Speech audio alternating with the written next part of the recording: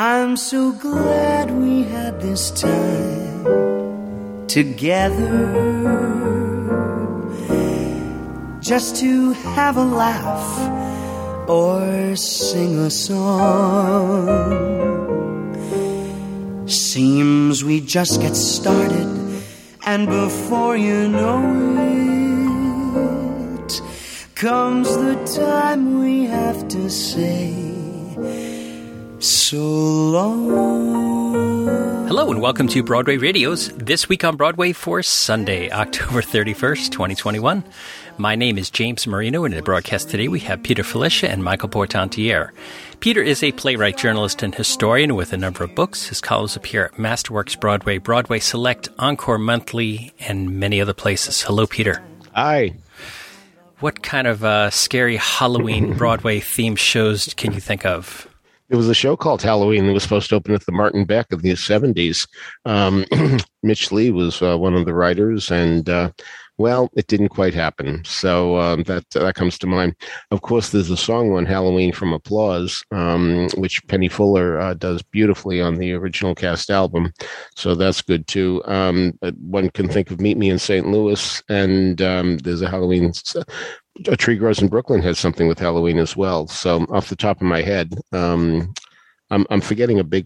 There's one in a very good off-Broadway show, the first show by Cryer and Ford, called "Now Is the Time for All Good Men," that deals with Halloween as well. So it's going to be very interesting to see what's happening here tonight.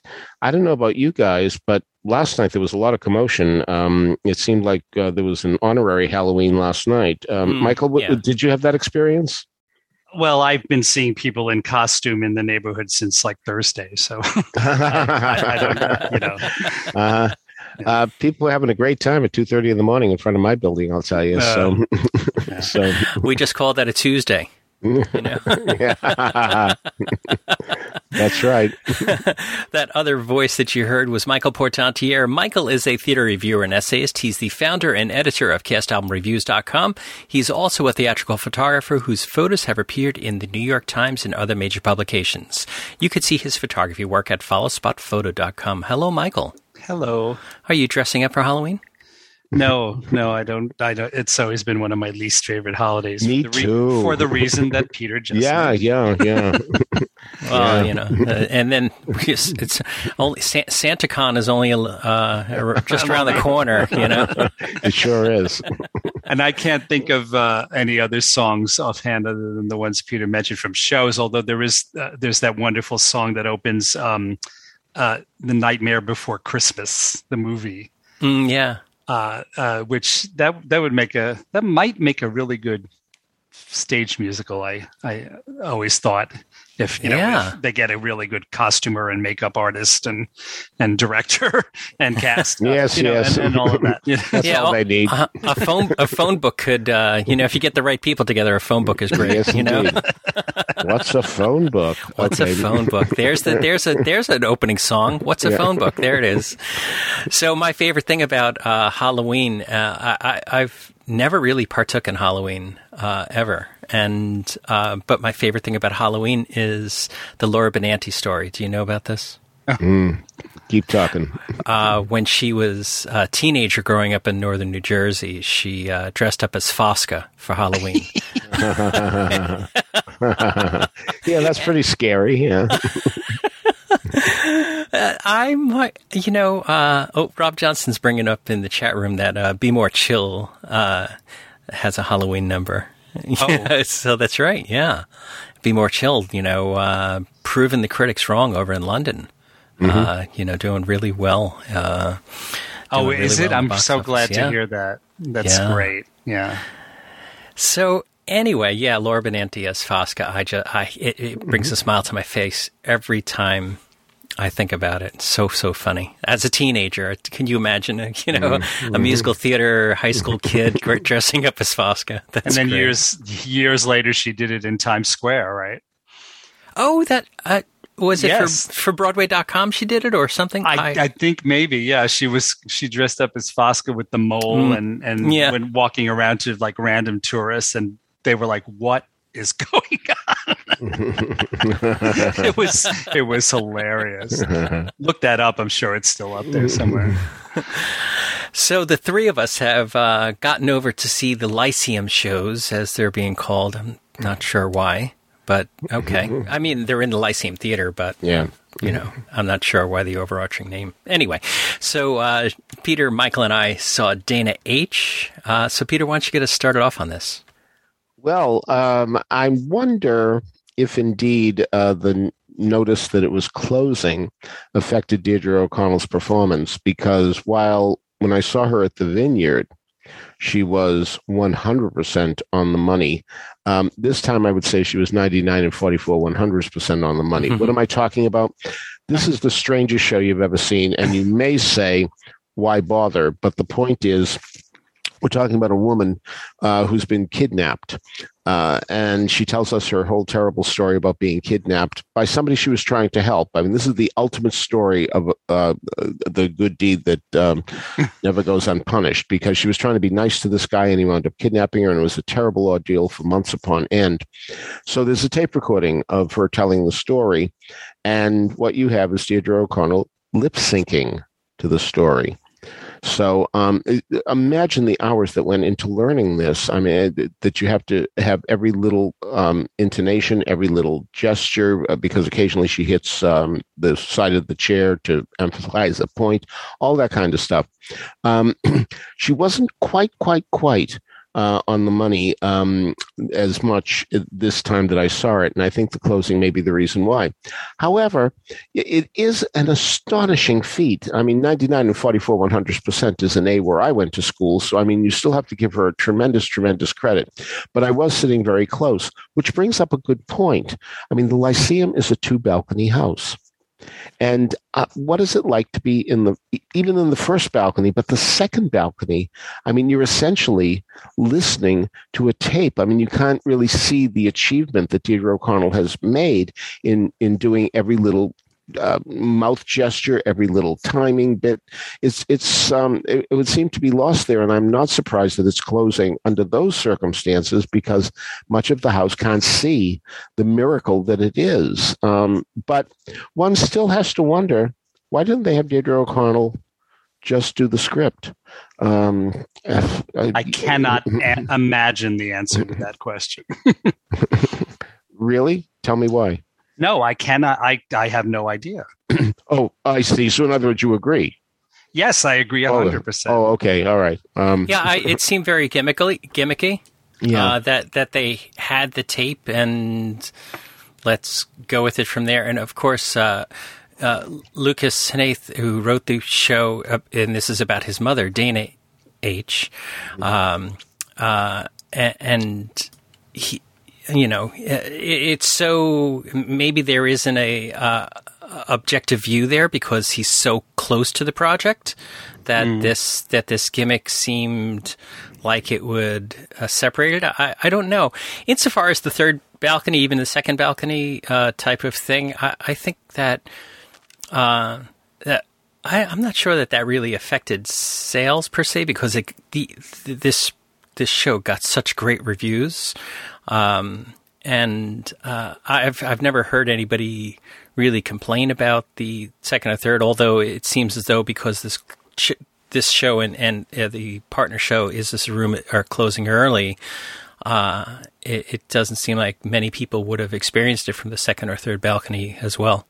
So, Michael, what did you think about Dana H.? Well, it's so unusual in so many respects. First of all, it says Dana H. by Lucas Hnath. Mm-hmm. Do we know that that's the correct pronunciation? We got a correct pronunciation on his name, and I always forget what it is. Jan Simpson interviewed Lucas on Broadway Radio a few years ago and got the direct version. I think that is it, though.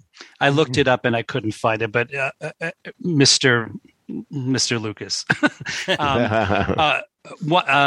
It says by Lucas Hnath, but it is literally the tape of the interview of his mother by someone else, a fellow named Steve Cosson.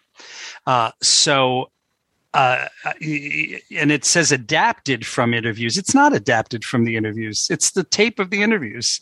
Well, it's edited. Well, it's edited. That's tape what is I edited. think they mean. Oh, okay. All right. Well, occasionally you hear it. That's not what adapted means to me. Yeah, it's fine. Yeah. So that's one thing. Another interesting thing is I assumed that since the title is Dana H., that her last name was also Nath or Nat. But no, it's Higginbotham.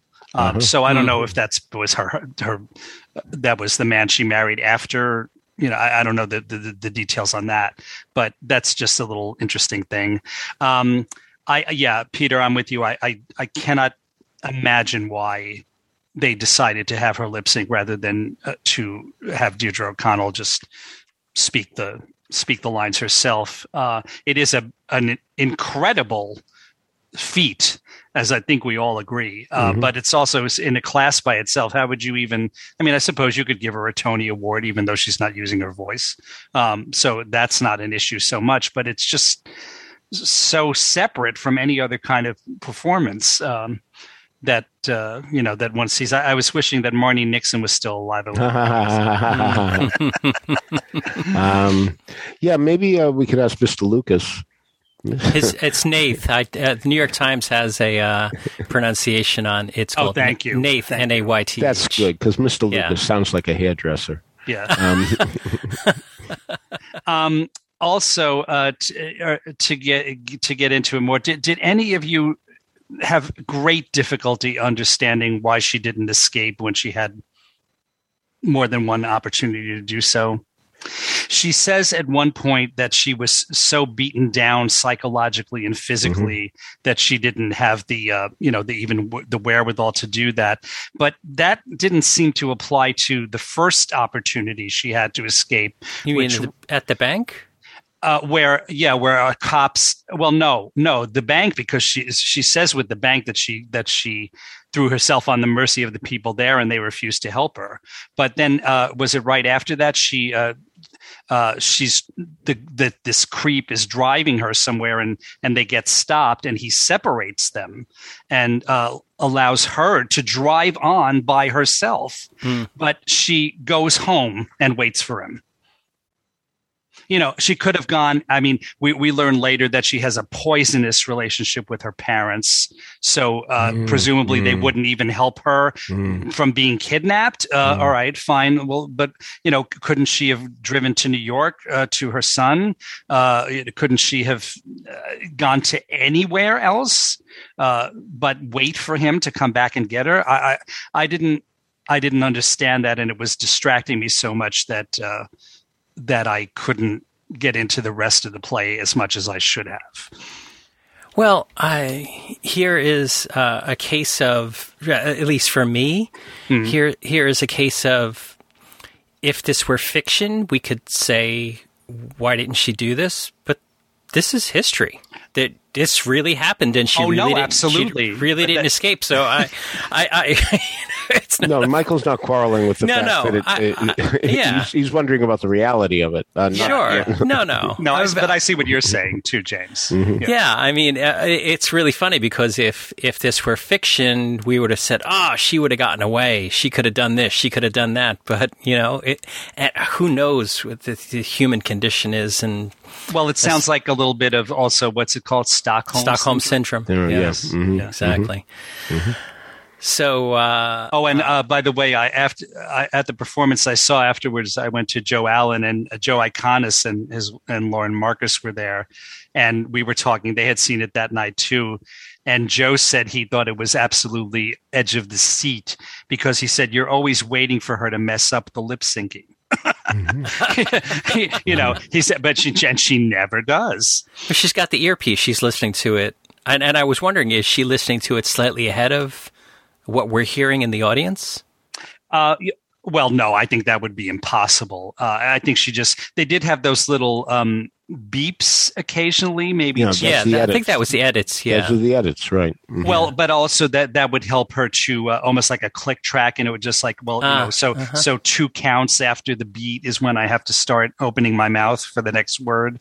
Mm-hmm. But either way, I said to him, I said, well, Joe, I said, I agree with you completely. I said, and I can only imagine that she's much better at it now than when she first started doing it. What was it, 2 years ago? Yeah. Or something like that? Yeah, because this is the third presentation in New York, right? I only know of the Vineyard, but oh, okay. I think there was, but I think they did it there twice. A question for the two of you, if you know this: was this presented in Rep at the Vineyard as well? No. So, who put these together? Do we know? I guess Dory Bernstein. She's the lead producer. I guess. And Matt Ross, by the way, is the first name at the top. Oh, is it? Yeah. Oh, I thought Dory was. Okay. Wait a minute. Oh, interesting. Dory is the first name at the top of Is This a Room? Aha. And Matt is the first name at the top of Dana H. Yeah, take turns. It's nice. Yeah. Matt Ross, Broadway producer and press representative. Yeah, the general press reps. That represents so many different shows on Broadway. So, a seasoned Broadway team that has brought these 2 shows to Broadway and put them in Rep at the Lyceum Theater, and also announced this week that these shows are closing earlier than expected, which is very interesting because these are very small shows. Very small shows and seemingly very low running costs. Very low running costs. I hesitate to say easy to run because you never know what looks easy can be incredibly hard. But that's right. It not so much reflective upon this producing team, but is this the canary in the coal mine for Broadway? What is happening at with the other Broadway shows, which may or may not have led the league to release some figures for sales tickets this week? What is your experience when seeing other shows, Peter and Michael? I talked about Chicken and Biscuits when I went was empty, but you said was full when you went. What are you seeing in other shows that you're seeing on or off Broadway? Are the houses getting back to where they were, or? Well, attendance doesn't mean very much because we don't know who paid for what. Yes. What cast member said, please come. I mean, we just don't know. So any theory is really kind of worthless. I have not seen any empty-ish houses yet, but yes, that point that Peter just made, I made before we started recording. Both Dana H and Is This a Room, the orchestra sections look packed to me when I saw them this past week, but I have no clue, how many comps there were, or how many discounted tickets or whatever. Yeah, we have to remember to look up to the mezzanines, balconies, and things like that because full orchestras won't pay the bills. They gotta fill the mezzes and the balconies as well to make money on the shows and keep them running. But I fear that what's happening with Dana H and Is This a Room is not a good indicator for the rest of Broadway, but we'll have to see about that. We've mentioned Is This a Room? Michael and I, actually Michael saw it this week. Peter and I have talked about it already. So Michael, what'd you think about Is This a Room? Oh, I loved it. And one can see how, why in a way it's perfect to kind of run these 2 shows in Rep because they're both so unusual in one way or another. In this case, you have actors using their own voices, but they are performing verbatim the transcript of this. What happened when these FBI guys came to confront this reality winner woman about apparently having disseminated classified information, and the acting is absolutely incredible. Emily Davis, Becca Blackwell, Will Cobbs, and Pete Simpson. I guess Becca Blackwell is the understudy. No. No, Becca Black. She's on stage. She's the one who just walks redhead around, doesn't say very much. Oh, okay. Yeah, I mean, really, if there were a special award for being able to act a transcript in a way that makes it sound like you're actually saying those words and thinking of them for the first time, all of these people should get it. That's what I thought. It really interesting story. I looked up a reality winner after seeing this play and was reminded that, here's an interesting thing. During the play, at various points, I guess to indicate that the transcripts have been redacted, what they do is there's like a little sound, like a sort of a, what would you call it? A little chiming sound or something. And the stage will go completely black for about 2 seconds and then come back up again. Like, for example, one of the angels will say to her something like, well, when was the first time that you spoke with, and then you hear boom, and the lights go down, and then the lights come up again 2 or 3 seconds later. So I mean, I thought that was very effective, but at the same time, I was saying to myself, well, why are they redacting it when, we can look up what it is that they're talking about? Because in the play itself, as you're watching it, they never even say what the subject is, which was election fraud. So they don't even say that, but maybe it was redacted because they mentioned specific people's names. That's the only thing I can guess. Is that what you guys assumed? I did, in fact. Yeah.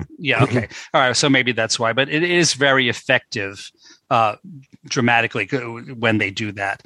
And as I said, the acting is amazing. And and I'd like to give a tip of the hat to the house staff at the Lyceum, because I saw Is This a Room on Tuesday, and I forgot my hat. And when I went back on Thursday for Dana H, they had it for me. Oh, nice. So a few things I wanted to chat about here. Becca Blackwell is a trans artist who prefers they.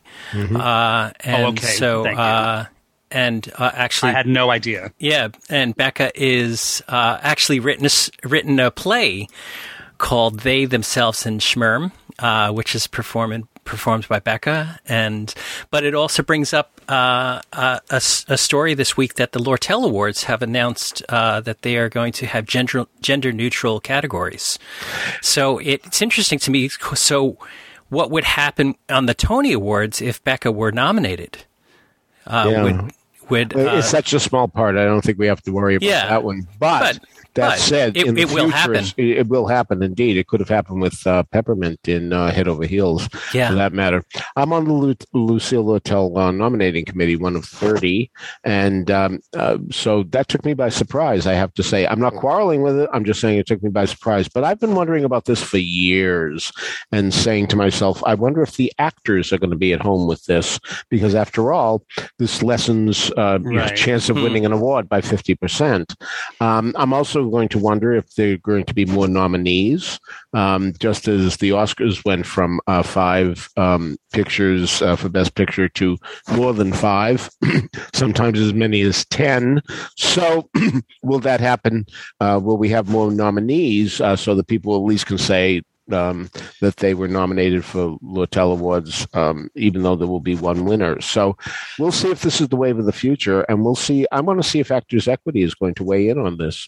I read also that it has already happened with another awards for film and TV, I believe, but I can't remember what one it is. Have you read about that? No, that doesn't ring a bell. They've also eliminated the gender categories, and I'm not sure of the details. But yeah, I assume that they could keep the same number of nominees. I mean, the number that they would have if it was still 2 categories. So there would be twice as many nominees for one award, which I guess in one respect, it's good. It would mean that each award would be worth even more if someone wins over 20 people. and then those people could all still say they've been nominated. But yes, I don't see how they could do it without having the number of actual awards, unless they said that there would be 2 awards in each category. That doesn't sound right. I know. I wonder if that's going to happen as well. That occurred to me as well. And it does save on statues. I mean, it's good for the budget. I was joking with Matt Tamanini and Grace and Ashley over on Today on Broadway about whether this would shorten our award ceremonies. That's right. By half. That's right. Yeah. Also, I thought, who the big losers in this whole mix are?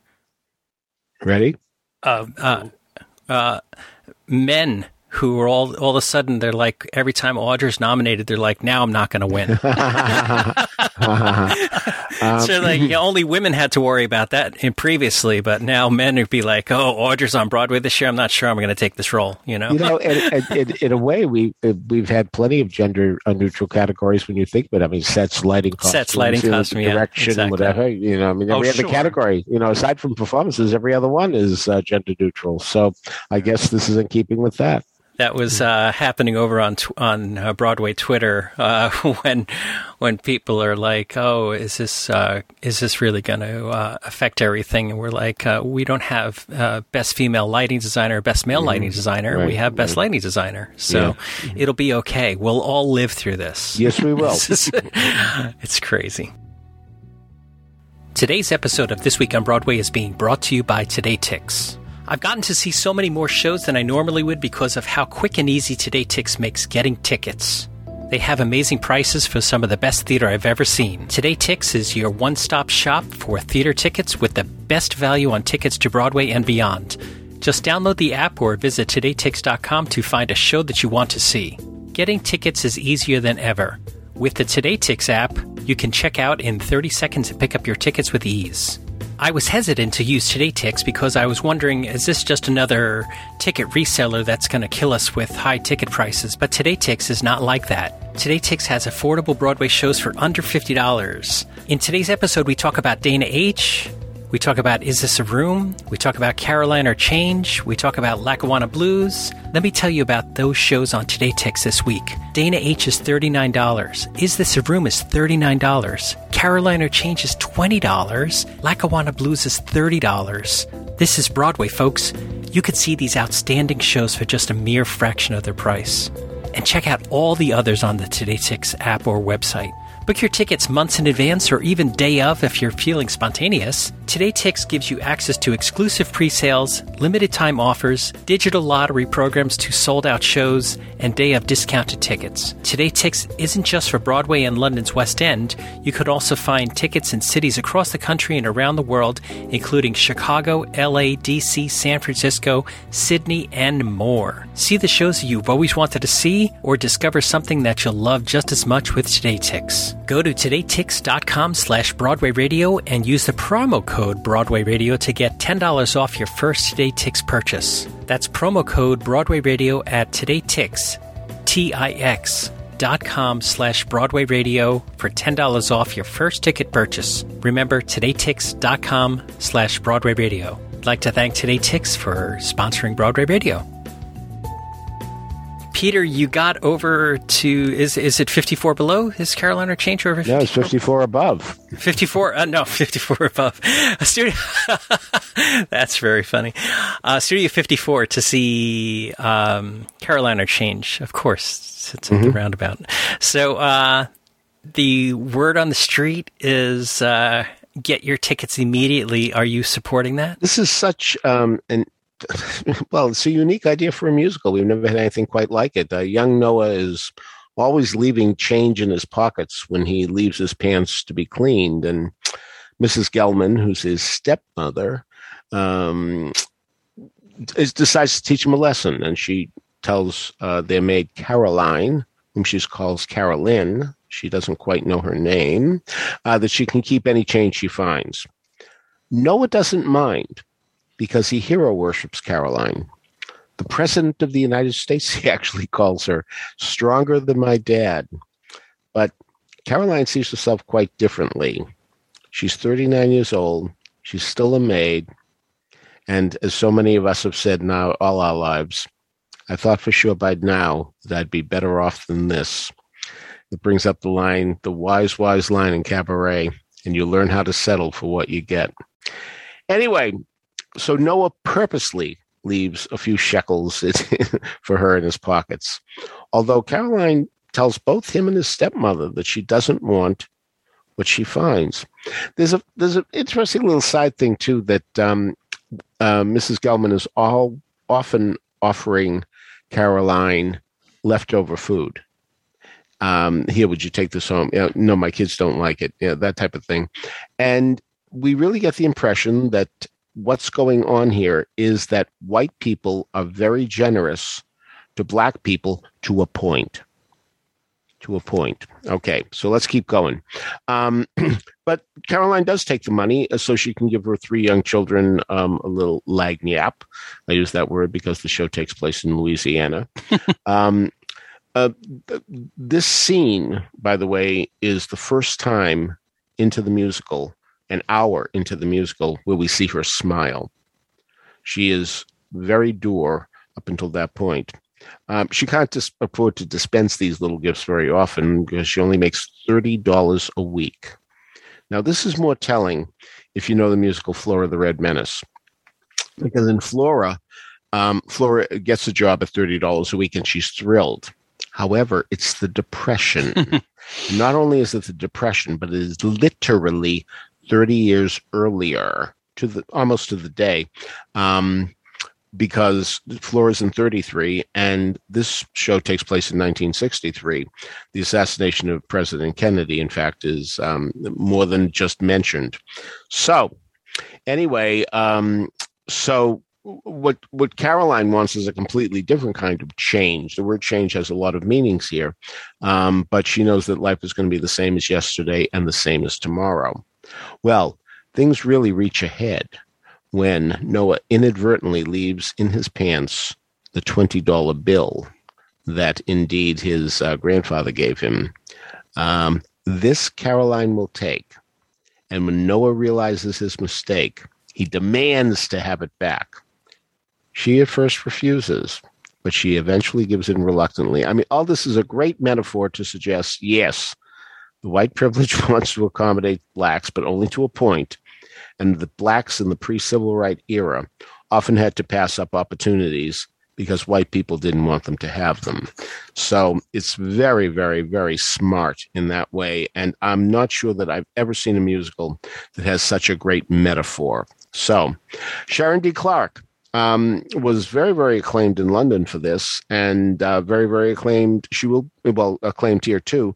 And yeah, she's terrific. And I did hear some people say that they thought she was better than Tonya Pinkins, who did the original production about 15 years ago. I found them quite equal. I will say that I was stunned by Gabriel Amoroso. Now, this is a young man who plays Noah. And if you go, you may not see him. I think there are 3 kids doing it. And I don't know about the other 2, but if you come in and there's that little slip in the program saying Gabriel's doing it, I'd say you're very lucky. One of those child performers who's there to work, not to show off, not to say, aren't I talented, but to do the job, which he does splendidly indeed. So I also thought Cassie Levy as the stepmother was excellent as well. But I also have to commend Samantha Williams as Emmy, the daughter. Now, what happens here is that we do have rumblings of an unhappy daughter who represents the new black person who soon will be able to enjoy more civil rights, but also is working in her own way to see that people get civil rights, that her people get civil rights. I thought she was tremendously effective, and this is the part that Anika Noni Rose played, which was a nice stepping stone to success for her. So I also want to credit Tamika Lawrence, who I thought was wonderful as, let's say, a friend. It's more a case that these people, Caroline and she, meet at the bus stop most every day, and it's one of that that type of quote unquote friendship. But here's a woman who's working to make her life better, which also indicates too that you can take matters into your own hands. That you can make certain efforts to see that your life becomes better. And she's very, very effective and real. And so I think this is a fine production. This is not a traditional musical in any way. There are not applause buttons. It takes a long, long time before people even have an opportunity to applaud. So it's more of an opera in many ways, and Janine Sori's music supports that. You don't really feel like you're hearing songs. You are hearing music, and it's fine music. You may enjoy it more in the theater than you would as an original cast album. And Tony Kushner, whose story I think this somewhat is, does a fine job with the lyrics as well. So this is really quite an event. It's a very different type of musical. People are always saying, oh, we need new styles, we need new forms. This certainly fills the bill, and it's excellent. And this is now the fourth time I've seen this show. And obviously not this production, but this show. And I always look forward to seeing it when it's offered.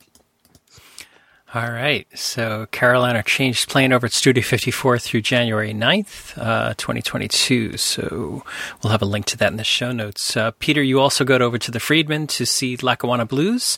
So tell us what you thought about this. Well, I'm going to talk about Twilight Los Angeles 1992, which is at the Signature, as well as Lackawanna Blues. Why? Because they have something in common in a very strange way. Now, when Twilight Los Angeles 1992 was first done, it was done by Anna Deavere Smith.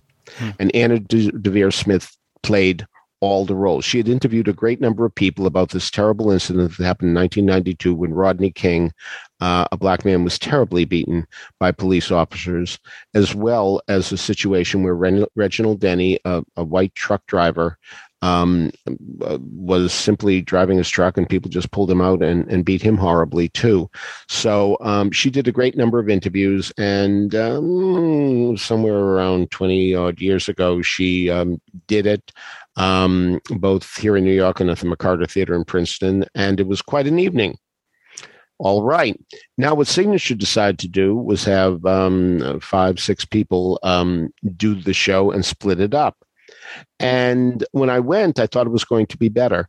I thought, gee, now we're going to have real people doing it. And while the actors are terrific, but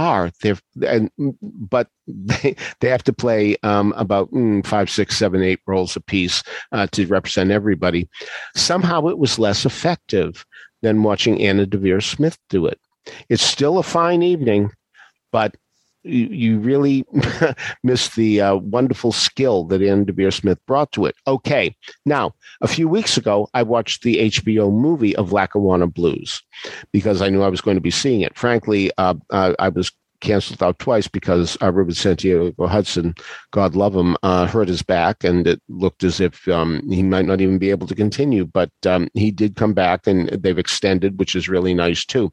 But here's my point: that now I was watching this HBO movie, and I thought, whoa, Lackawanna Blues isn't going to be nearly as effective with one guy playing the parts, because here in the movie you have S.S. Pathan Murkison, and you have so many other wonderful actors, and it really is a story that is a genuine screenplay. And whoa, isn't it? As good as it was, Ruben Santiago Hudson was better doing it all by himself, so you never know about these things. I was really very surprised. I never thought that watching Ruben Santiago Hudson alone on the set, well, there's a guitar player too, but essentially alone on that stage, would be more effective than this movie that I adored. But he is so magnificent in his body language.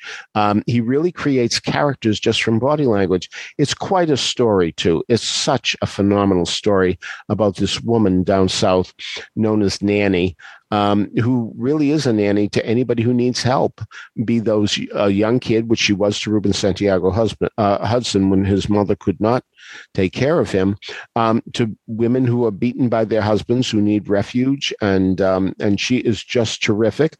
She's a no-nonsense lady. There's a wonderful moment where where a woman comes to her and says, they're driving me crazy because they want my rent. And she says, well, how long has it been since you paid your rent? And she says, 4 months.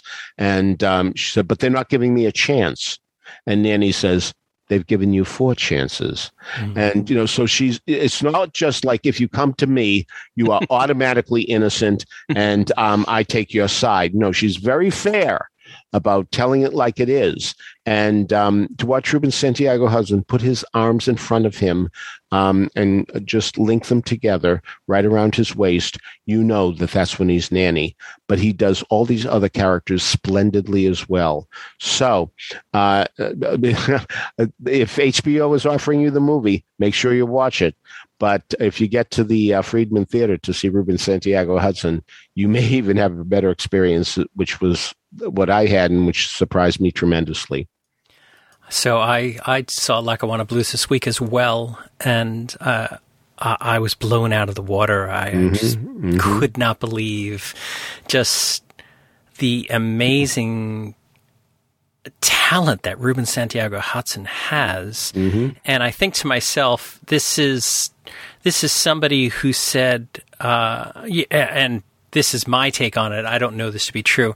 I feel as though that this is somebody who said, I'm not being offered the roles that I need to explore my talents, and so I'm going to create something. And this really just sort of, the same as Lucas Nath is creating his own art and somehow making it to a Broadway stage. Ruben Santiago Hudson's Lackawanna Blues has made it to a Broadway stage, and I think Broadway is so much better off for it that it has gotten there. And I didn't know about the movie, so it was something I'm going to have to check out. So, well, it helps in his case also that he is also a very talented director. And he's billed as the director of this too, but he's also directed other things, several other things. So he's not just a great talent as an actor, but as a director as well. He won the Tony Award for Best Feature Actor in a Play in 7 Guitars in 1996. He won for a Drama Desk Award for Outstanding Director of a Play in Jitney in 2017. So certainly this incredibly multi-talented individual, and the harmonica. Usually when people pull out a harmonica, I kind of like go, oh no, but he was very, very good. Oh, and I feel like most people who pull out a harmonica are kind of approximating, and when you see somebody who is really talented at the harmonica, that is really it's a treat. And I hope that people get over to see this at Manhattan Theater Club. Reminds me of that line from the movie of The Sound of Music. Do you remember? No. When the Baroness is visiting, and suddenly everybody in the house starts singing. And at one point she turns to Max and she says, "Why didn't you tell me?" And he says, "What?" She says, "To bring my harmonica." I feel bad I didn't mention it. He is terrific on the harmonica. It's an amazing achievement. So, Michael. Yes. You got down to 54 below the Carol Interchange. And did Marilyn May bring her harmonica? No, but she brought her great musicians, her great trio led by Ted Firth in this case. And yes, she's in the midst of a triumphant week-long engagement at 54. She ends tomorrow. She has one more, today, Sunday the 31st, and then tomorrow evening, Monday. So if you can possibly get in, that would be great. If not, she will be at Birdland on New Year's Eve and dates surrounding that. So check their calendar if you can't get into this. I have seen her so often over the past several years, but I think in terms of audience response, this was the best performance I'd ever seen. Every single person there was in the palm of her hand. She seemed even more energized than usual, if possible. She's incredible. She usually ends with, sometimes begins with, but usually ends with "It's Today" from Mame. And she has this thing she does where she does these little kicks at certain points during the song that the drummer accents with rim shots or cymbal crashes or whatever. And sometimes she'll do like one or two of them, but I think on this occasion she did 5 or 6. So she was really obviously really, really feeling it. It was a beautiful, beautiful performance. And I might as well mention now that Marilyn was also part of the beautiful tribute celebration of life of Mike Renzi that I attended on Sunday, the 24th at Birdland. Mike Renzi, born April 28th, 1941, died September 28th, 2021, was an American composer, music director, pianist, and jazz musician. He was a musical director for Peggy Lee and Mel Torme for over 25 years. He worked on Sesame Street as the music director for seasons 31 through 40 and led the Mike Renzi Trio. He had also, throughout his career, worked with Lena Horne, I think Mel Torme, Tony Bennett, really basically all of the greats, Maureen McGovern. More on that later. Nicholas King, who was a fairly recent guest on our podcast, a wonderful singer. He put together this tribute to Mike because he had been working with him basically exclusively for several years, and he obviously loved him dearly. And I know he was absolutely bereft when Mike died on September 28th. The title of the memorial or the celebration of life was "No Bad Chords," which apparently was also Mike's email address. And so there were opening remarks. Then Anne Hampton Calloway was not there, but she sent a beautiful poem called "His Hands," all about the beauty of, his hands as he worked the keyboard and how expressive they were. And it really was just a gorgeous poem. I think it was just a standalone poem, not lyrics to a song. But if that's the case, I think maybe she might want to try to set it to music because it was just lovely. Then we had Sandy Stewart sing, and her son Bill Charlotte play "After You." There were anecdotes by Rex Reed, who apparently knew Mike really well. Rex did go on a little long, but each of the stories was wonderful. So it was nice to have him. Joyce Breach sang "I Like You, You're Nice." Will Friedwald spoke. Alan Bergman sent a taped message that was played. Billy Stritch performed "When the World Was Young." Daryl Sherman played and sang "Rhode Island is Famous for You," great song. Which was perfect because Mike was born in Providence, Rhode Island, and died in Newport, Rhode Island. A fellow called Russ Kassoff, who I was unfamiliar with, brilliant performance on the piano of "Lady Be Good." James Gavin spoke. Marilyn May sang "Here's to Life," which was obviously extremely appropriate and very, very moving. Nicholas King himself sang "Pick Yourself Up" and told again the story. This was Mike had pushed him to do this very, very elaborate and difficult arrangement that Mike had worked up for Mel Torme years ago. And when he first suggested it, Nicholas said, "Oh, I know that recording. I can't do that." And Mike pushed him to do it. He said, "You absolutely can do it." So he learned it, and it's a tour de force, and he sang it, and it was just beautiful. And then the closing piece of the memorial was a tape of Mike himself playing the beautiful song "I Remember You." So it was really one of the most moving, one of the best put together celebrations of life that I've ever seen, with Ted Firth and Jay Leonard and Ray Marchica, just really, really great. All right. So last for this morning, Peter saw a production of Brecht on Brecht from Theater Breaking Through Barriers over at Art New York. So tell us about this. Well, Theater Breaking Through Barriers was once Theater for the Blind, and they decided to expand and make sure that people who have other disabilities would indeed be able to perform.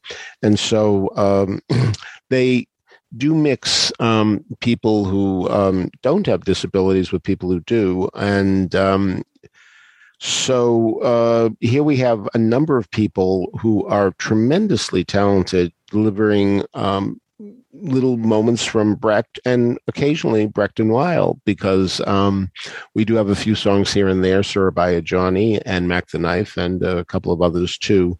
So it's a review that started off Broadway way back in the 60s, and this is not the first time this organization has done it. They did it in 2002, and they do it very, very well indeed. You also get some tapes of, film actually, of Brecht when he was in front of the House Un-American committee, because he was called in, and there's a marvelous moment where they say to him, do you write revolutionary stuff? And he says, oh yeah, I definitely write revolutionary stuff. I wrote so much stuff against Hitler. And that's a very good answer, because, of course, that's the revolutionary stuff we want him to write, but he brings up the point that, revolution is in the eye of the beholder. So, but I really have to give so much credit to this cast, who are really so committed to the material. Anita Hollander is really quite wonderful. She always is. I've seen her a million times, and I'm glad every time she shows up. I was also very, very impressed with Sean Phillips, who really knows how to deliver a song and deliver a line. So, but they're all wonderful. Farida Parachi Ahmed, I thought, was very, very effective as well. But it's one of those shows where you get so involved in what people are saying that after a while you forget that there's anything involving any type of barrier. They do break through the barriers, and they do wind up giving you quite a good time. It's at Art New York Space, which is on 53rd Street and 10th Avenue.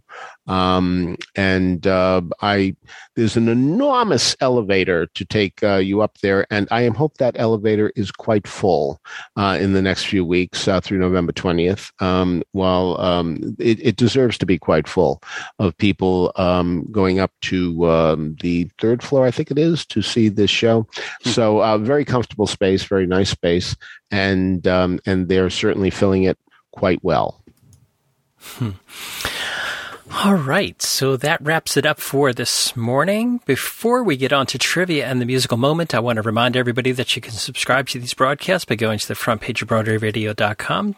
There's a subscribe link. That way, each and every time we have a new episode of This Week on Broadway, you can automatically download it to Apple Podcasts for you.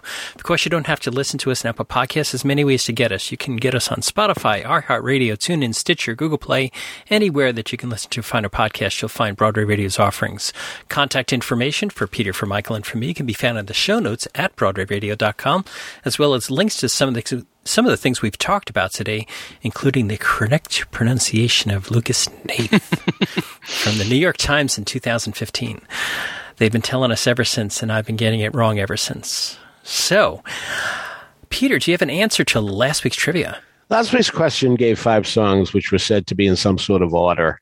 I wanted their commonality mentioned too. And that was that the songs all mentioned Oscar-winning actors and in the chronological orders of their wins. What do I mean? Putting on the Ritz from Young Frankenstein mentions Gary Cooper, who won for the 1941 film Sergeant York and the 1952 film High Noon. At the Fountain from Sweet Smell of Success mentions Brando, as in Marlon, who won for the 1954 film On the Waterfront. Opposites from Skyscraper mention Jewel Brenner, who won for the 1956 film The King and I. Give Them What They Want from Dirty Rotten Scoundrels mentions David Niven, who won for the 1958 film Separate Tables. And Masculinity from La Cage aux Folles mentions John Wayne, who won for the 1969 film True Grit. As for me, I'd like to thank the Academy for providing me with both the questions and the answers. So Juliet Green was the first to get it, followed by Paul Whitty, Tony Janicki, Josh Israel, and Brigadude. This week's question: what famous TV series of this century was later parodied as a stage musical and has the same name as a play that closed in previews on Broadway, despite being directed by one of the most famous names in Broadway history? Okay, if you have an answer for that, email us at trivia@broadwayradio.com. We'll let you know if you're on the right track. So, Michael, what do we have in this week's musical moment? Well, both our opening music and our closer this week feature the wonderful Mike Renzi. The opener that you heard was Nicholas King singing with Mike playing "I'm So Glad We Had This Time Together," which so many of us love and remember as the theme song for the Carol Burnett show. This is from the album called Act One, which Nicholas spoke about when we had him as a guest on our podcast a few months ago. And it's a beautiful performance. And also I thought obviously the sentiment was correct to memorialize Mike. And the closer, I have to talk about this for a little bit. The closer is Once Upon a Time, the Charles Strauss and Lee Adams song that ended up in this show All American after apparently having been written for a musical called What's the Rush that had been done on Long Island somewhere. Thank you to Peter for reminding me of all that information. Peter, do you have any idea if when Once Upon a Time was in that other show, if the music and lyrics were both intact? I don't know that. All I know is I do have a program from the engagement, and indeed there's a song Once Upon a Time in there. For all I know, it could be a completely different song. Mm-hmm. But circumstantial evidence suggests that it was this, I think, 1958 review. Well, no, Lee Adams himself, when he was on our podcast. Okay. Yeah, when he was on our podcast, he did say that. I just don't know if the lyrics, were adapted or changed. Anyway, it is one of the most beautiful, saddest songs ever written, but gorgeous. I remember hearing it first on Tony Bennett's album, I Left My Heart in San Francisco, which was in my parents' collection.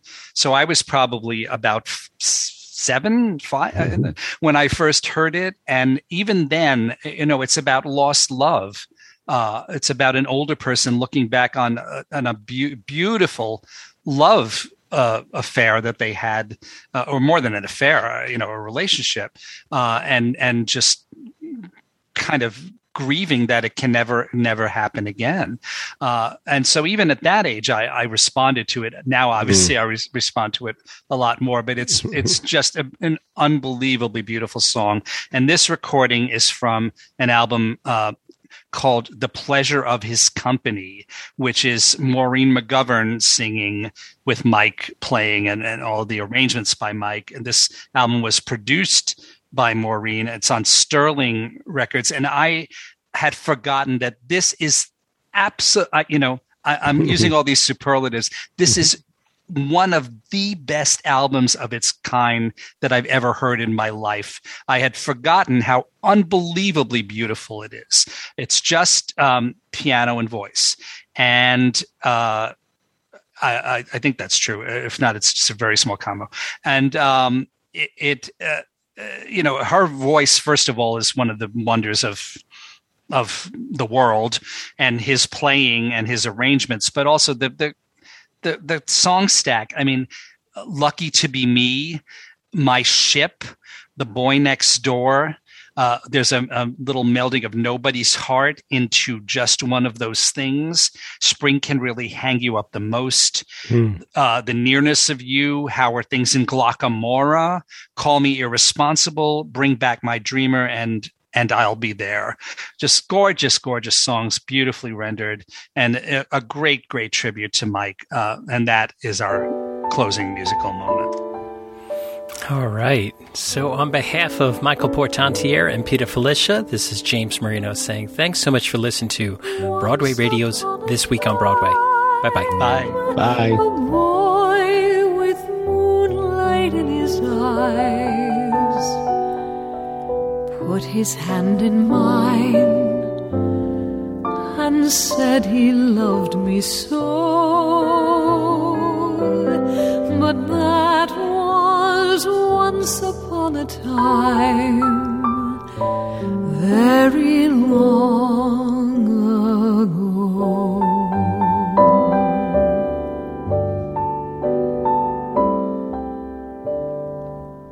Once upon a hill we sat beneath a willow tree, counting all the stars and waiting for the dawn. But that was once upon a time. Now the tree is gone. How the breeze ruffled through his hair, how we always laughed as though tomorrow wasn't there. We were young and didn't have a care. Where did it go?